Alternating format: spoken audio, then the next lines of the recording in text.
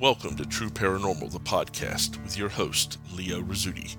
Every week we will explore such topics as ghosts, demons, poltergeist, haunted history, time shifts, cryptozoology, and other aspects of the paranormal through listener-submitted accounts, documentary studies, and interviews with the investigators that dedicate their lives to searching for proof of the unknown. So get a fresh cup of coffee, dim the lights, relax, and get ready for a short visit to the realm of the true paranormal.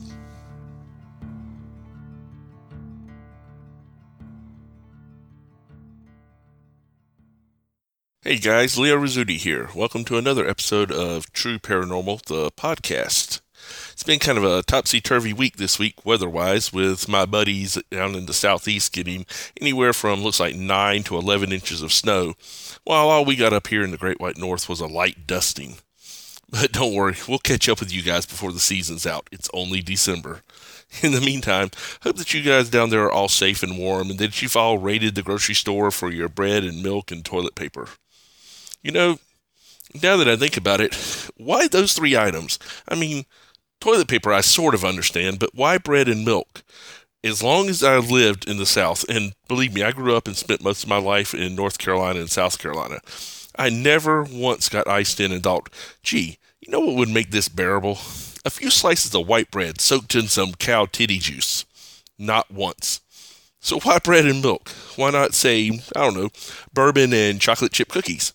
Seriously, what winter situation is not made better by including hard liquor and sweets? Except for maybe that one movie where Jack Nicholson got all drunk and crazy in a snowed-in hotel with his wife and kid. Don't do that one. At any rate, guys, hope that you guys are all doing great. And since you have nowhere to go until the spring thaw, what do you say we jump right into our episode? This week we're going to be continuing our educational series, this time looking at what are poltergeists and demons, what causes them, and how we handle them from the perspective of investigating them as well as living in those conditions. We'll also be looking at a couple of case studies in each of these subjects to try to give some real-world perspective to them. So go ahead and grab your cup of coffee and your favorite chair, or bread and milk if you got them available, and let's settle in for this week's episode of True Paranormal, the podcast. What comes to mind when I say the word poltergeist? To many people, the word conjures up images of one of the scariest movies of all time. I'm talking about, of course, Poltergeist. I'm not talking about that joke of a remake that they did a few years ago. I'm talking about the 1982 classic starring the incomparable Craig T. Nelson, JoBeth Williams, and Heather O'Rourke. And, a couple of dozen actual human skeletons in a pool just for effect. If you heard Poltergeist and immediately thought, oh, Sam Rockwell, you are just wrong. Simply, laughingly wrong. And you should be ashamed of yourself. The thing is, the action in that movie has almost no relationship to what an actual poltergeist is. A poltergeist, which is of course a German word meaning noisy ghost, is a phenomenon where activity is marked mainly by noises and objects being moved or thrown, although other events have been documented. These occurrences, surprisingly, have nothing to do with hauntings. They are actually seemingly caused by mental activity coming from one of the residents in the location, oftentimes subconsciously. This type of phenomenon has been extensively studied, and in fact is now classified as recurrent spontaneous psychokinesis, or RSPK, in order to separate them from haunting activity. I tend to still prefer the term poltergeist, mainly because I've spent my life calling it that, but also because I tend to think that anytime you can slip a German word into polite conversation, you should, just so long as you don't follow it up with genocide or maybe trying to invade Russia in the winter. The theory is, and this is pretty much what I ascribe to, that people who are prone to manifestations of psychic ability, especially psychokinesis, which, by the way, is the ability to move or affect things using mental energies, have an ability to subconsciously affect the world around them when placed under high amounts of stress. This is seen almost exclusively with young adolescents, especially teenage girls.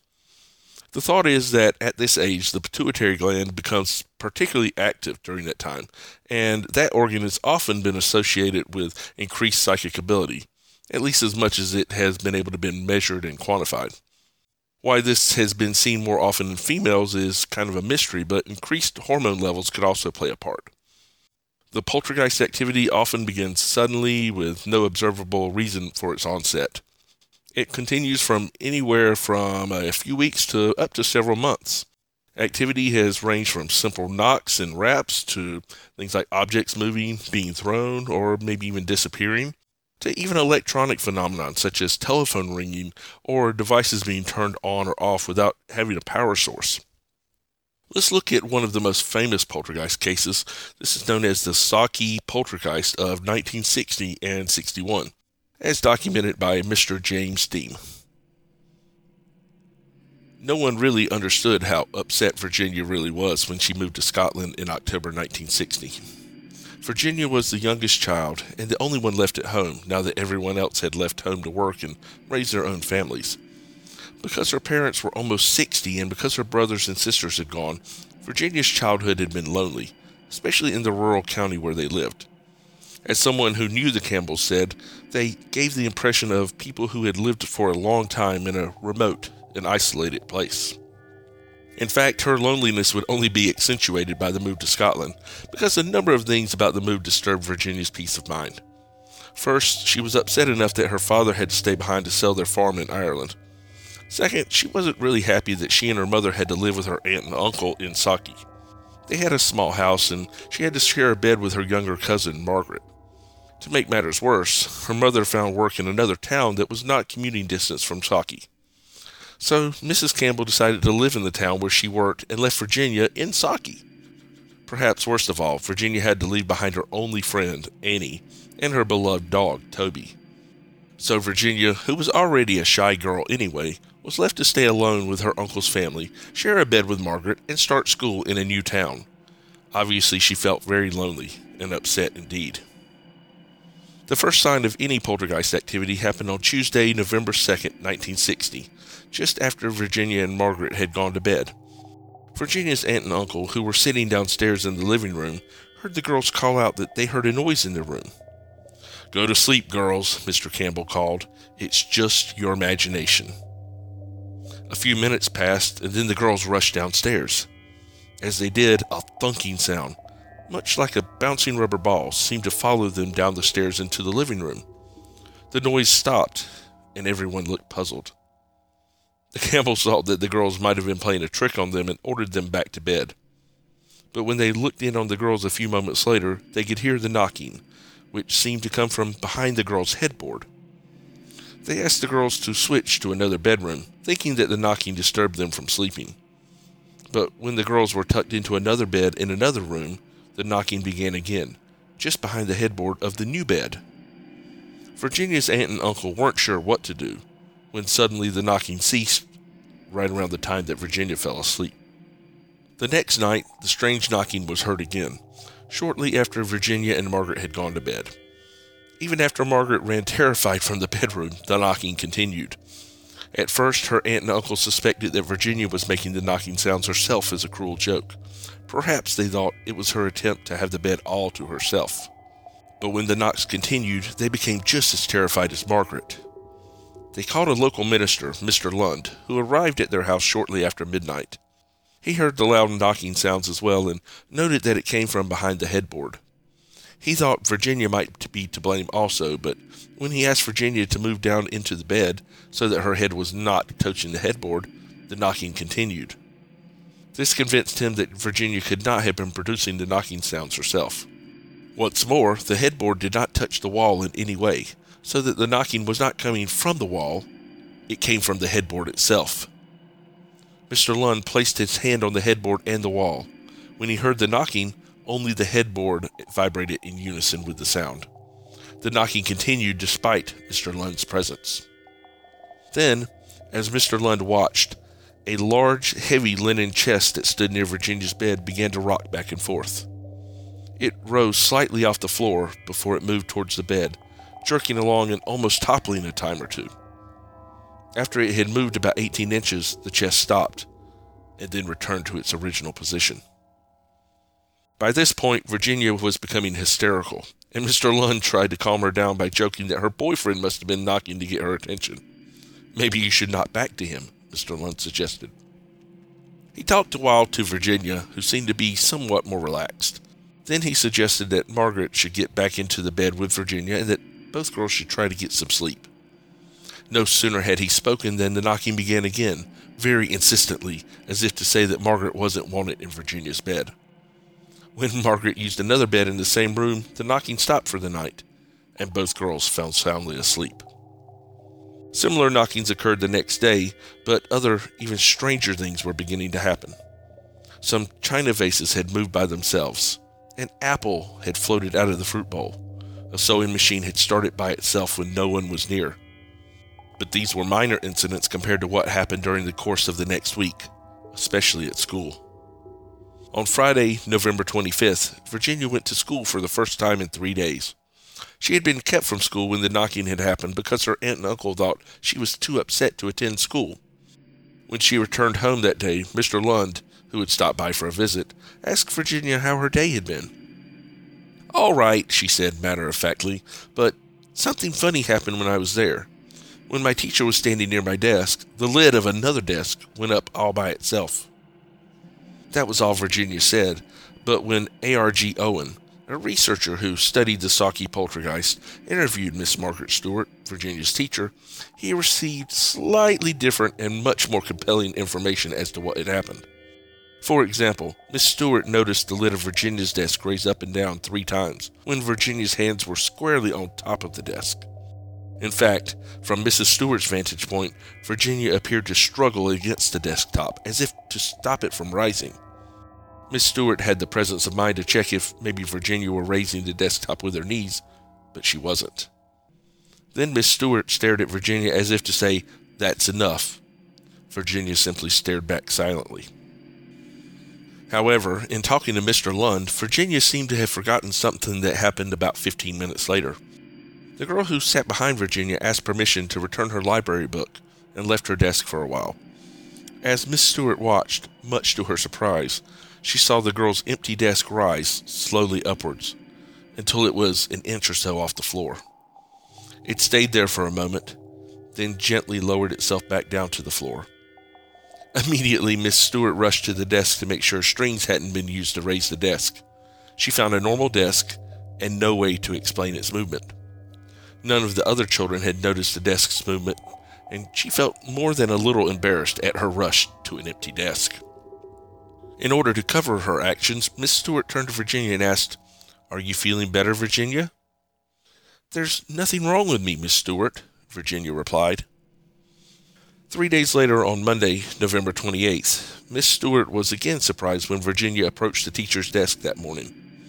At the same time, the blackboard pointer on the desk began to vibrate and move across the desk until it fell onto the floor. As the pointer moved, the teacher felt the desk and found it was vibrating as well. Then the desk began to move in a counterclockwise fashion, away from the teacher. She looked at Virginia, who was still standing a few feet away.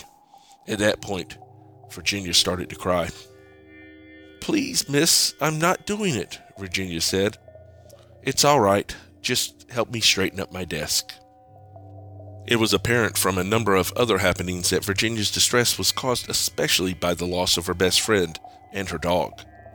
One day, the local doctor, Dr. Logan, stopped by to see how Virginia was doing and brought along his dog. Virginia was very taken with Dr. Logan's dog and remarked that he looked just like Toby. She played with the dog for a while, and then Dr. Logan left with his pet. Later that night, after she had gone to bed, Virginia went into a trance of sorts. She began to talk in her sleep, calling for her dog, Toby, and her friend, Annie. Mr. Lund, the minister, was visiting at the time of the trance and gave Virginia a teddy bear, thinking maybe this would calm her down. For a few minutes, she held the bear and cuddled it, perhaps thinking that it was her dog, until she felt a button on its front. "This isn't Toby!" she cried, and threw the teddy bear across the room. Then her eyes closed, and still in her trance, she flailed her arms and hit Mr. Lund, and seemed to become hysterical. Mr. Lund and her aunt and uncle quickly left the room, and soon her trance ended, and she was quiet for the rest of the night. By December, the Saki poltergeist had become a common topic among the townspeople. It had been written about in the newspaper and had begun to achieve a sort of national reputation. On December 1st, Mr. Lund and 3 other ministers decided to perform a religious service of intercession in Virginia's bedroom to provide the family some sort of comfort. Mr. Lund had brought a tape recorder to make a record of the service, which lasted 15 minutes. During the service, some knocking and scraping sounds were heard. Although the poltergeist activity did not go away, it was much less frequent after December 1st. By that time, Virginia was back to normal at school and had even made a friend, Elizabeth Brown. In fact, the poltergeist was so much less disturbing that Virginia gave it a name, Wee Huey. A few objects moved during the next few months, and soon both Margaret and Virginia began to blame a number of suspicious occurrences on Wee Huey, most notably the disappearance of a few bags of candy. Wee Huey obviously had a sweet tooth now that Virginia was feeling better. At any rate, Toby was eventually reunited with Virginia, and by March 1961, the poltergeist activity ceased completely. Clearly, as Virginia began to feel better about her new surroundings, Wee Huey was much less active. With the disappearance of the candy and a few other similar events, Virginia and Margaret may have decided to blame Wee Huey for a few of their own transgressions. A poltergeist may have come in handy, after all. So there you go, the Saki poltergeist. This case was notable for a multitude of reasons, the primary of which was that it was extensively studied and documented, as well as being witnessed by many people whose testimony was considered generally beyond reproach, including the local minister, the local doctor, and Virginia's school teacher. It was the case, as documented by researcher George Owen, that solidified in many people's mind that poltergeist activity is not related to ghostly activity, but to a specific person, in this case, 11-year-old Virginia. We see in this instance a huge variety of activity, including knocks, levitation, vibrating furniture, objects moving and disappearing, things being damaged. She apparently had some pillowcases and sheets damaged that wasn't documented in the story, but in everything I've read that happened, and physical touching of witnesses, just to name a few. All in all, it stands as one of the most outstanding cases of poltergeist activity ever witnessed. Now let's have a look at what has become one of the most popular areas when haunting activity becomes the subject of conversation: demons. First off, I would like to preface this by saying that I do not take this subject lightly. Demonic activity is a serious, deadly serious issue, as anyone who has been unfortunate enough to be oppressed by it can tell you. The fact that you can, for whatever reason, find on any message board dealing with the paranormal people asking how they can go about trying to become possessed on purpose, or how they can invite a demon into their life, either into their home or a relationship or whatever, is a disheartening one to me personally. I have helped more than a few people who have been under a state of oppression from a demonic entity, and I can tell you that not one single person that has come through it would ever wish it on anyone else. That being said, it's a subject that we do need to cover and that we need to educate ourselves on and help others educate themselves on. So let's jump right in, shall we? Classically speaking, a demon is an entity that is a purely negative spiritual being. Religiously speaking, demons are thought of as part of the fallen who followed Lucifer against God and were expelled from his kingdom for it. The most common thought is that they are therefore resigned to wander the earth, seeking to wreak their vengeance against God by oppressing his creation, man. They are able to take many forms that have been documented, including but not limited to dark masses, apparitions of family members, small children, human-animal hybrids, and even brilliant, white, angelic-looking beings. Demonic activity can stand alone on itself, but it's most often seen in conjunction with other haunting activity. Activity can run the entire gamut of haunting phenomenon, but almost always includes noises, apparitions, scratches, and objects moving. The most remarkable thing about demonic activity is the apparent obsession with the number 3, supposedly as a mocking of the Holy Trinity.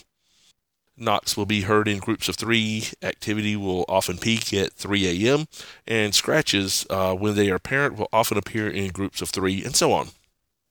Also, in the most oppressive of cases, animal noises, such as, and especially pigs, will be heard. Many times, activity will occur in such a way so that only one member of a family or a group will be subjected to it at a time, and so as maybe to create a sense of mistrust or disbelief amongst the other members. Demonic activity can often last for years and is notoriously difficult to end completely. Many times, even with changing locations or assistance from clergy, oppression continues unabated until tragedy occurs. Now let's take a look at one of my personal favorite cases in this area, and one that was investigated by none other than the incredible team of Ed and Lorraine Warren. The Smurl haunting of West Pittston, Pennsylvania, from 1974 to 1989. For 13 years, on Chase Street in West Pittston, Pennsylvania, an ordinary family encountered something they couldn't explain and couldn't free themselves of. Their story became famous when the media became involved, and their ordeal was told in a book and a movie, each titled The Haunted. It began when Jack and Janet Smurl moved from Wilkes-Barre, Pennsylvania to escape the flooding damage left behind from Hurricane Agnes in 1972. In 1973, they moved into a duplex Jack's parents had purchased, sharing the house with them. Jack and Janet and their two daughters, Dawn and Heather, lived in one half, and Jack's parents lived in the other.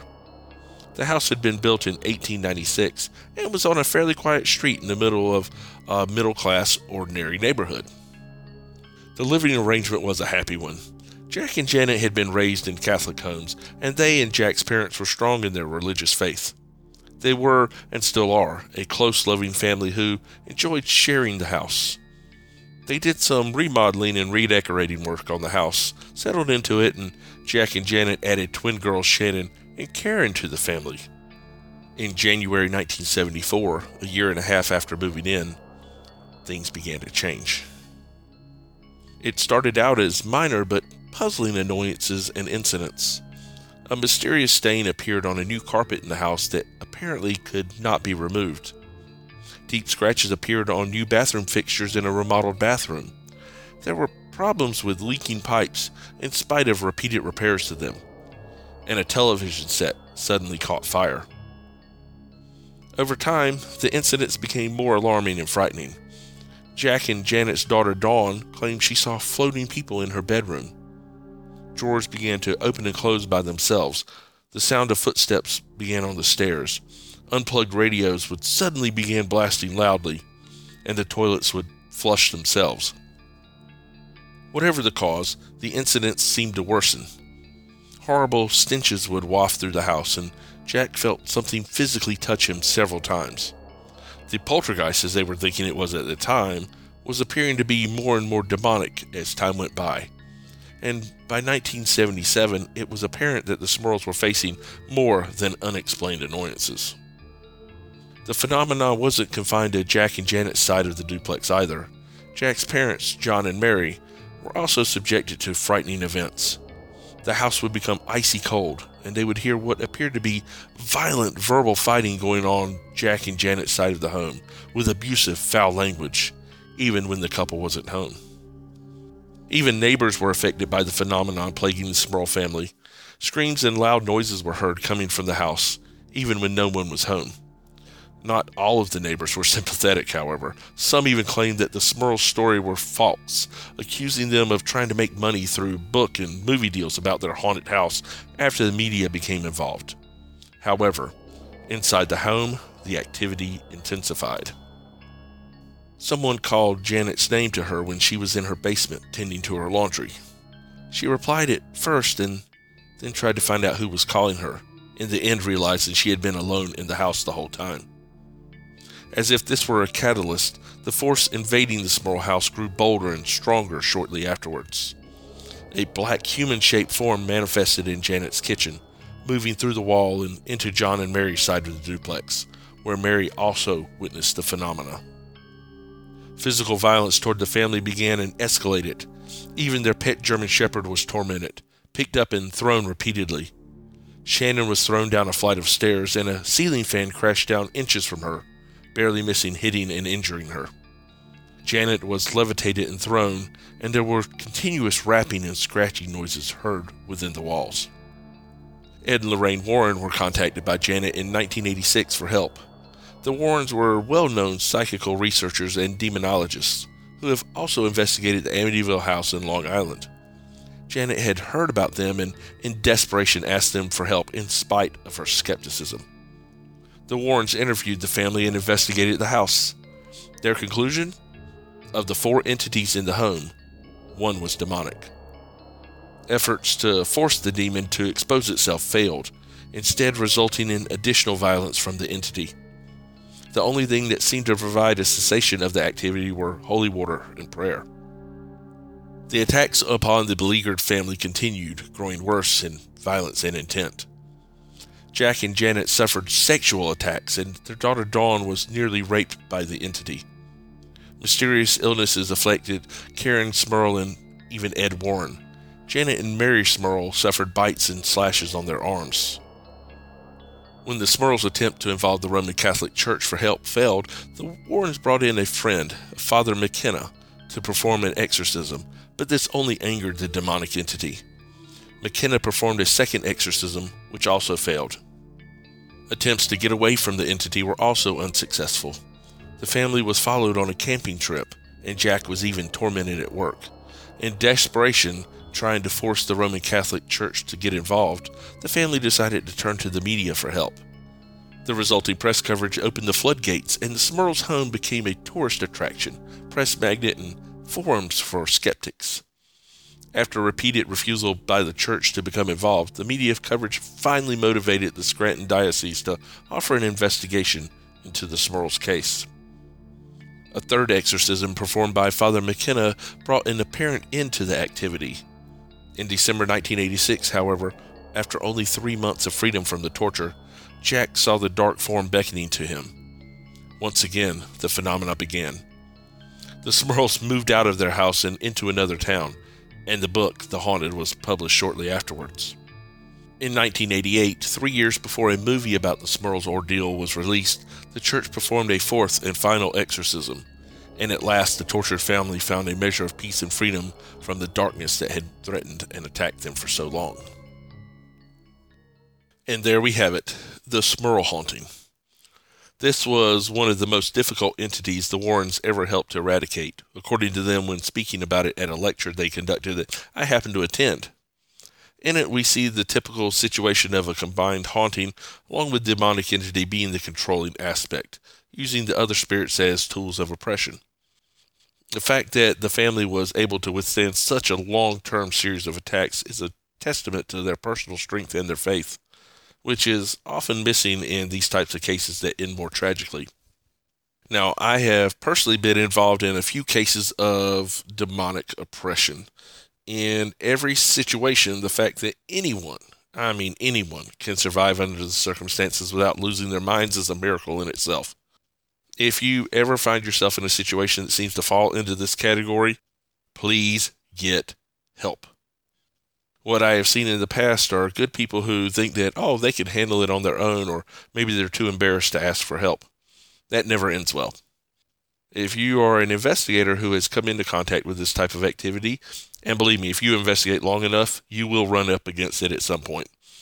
Understand the tools that you will need. Firstly, you need to protect yourself and your team, either through prayer beforehand and after, or through other spiritual supplication. These entities draw their strength through negative emotions, including fear and anger, so kind of have to guard yourself against them.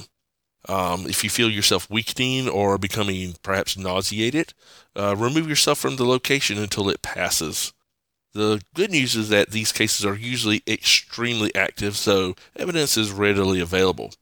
Bad news is that recognition of the oppressing entity often strengthens it, so guard against it whenever possible. You don't want to try to talk to this thing. You don't want to try to find out what is there. It's one of those things you don't want to try to antagonize. Again, know what you are going into and what your limitations might be, and maybe ask for help accordingly. Demonic activity is notoriously difficult to end, so you have to know that you're going to be in there for the long haul. The really good news is that there are plenty of people out there who have spent years focusing on only this subject, so there's no shortage of help available to those who need it, either as investigators or as inhabitants of the homes where activity is now present. In fact, the very podcast you're listening to right now is evidence of that. Well, guys, that's going to do it for this week's episode of True Paranormal, the podcast. I'd like to thank all of y'all for joining us this week and every week. Our audience just keeps growing and growing, and I really, really appreciate it. As always, remember to check us out on Facebook at True Paranormal, the podcast. Hit that like button, and then be sure to hit that email us button at the top of the page to share your story with us and be a part of our broadcast. Speaking of that, next week we will be getting back to sharing all of your stories that you have sent to us, so we have that going for us, which is nice. In the meantime, my name is Leo Rizzuti, and we look forward to seeing all you guys next week on another episode of True Paranormal, the podcast.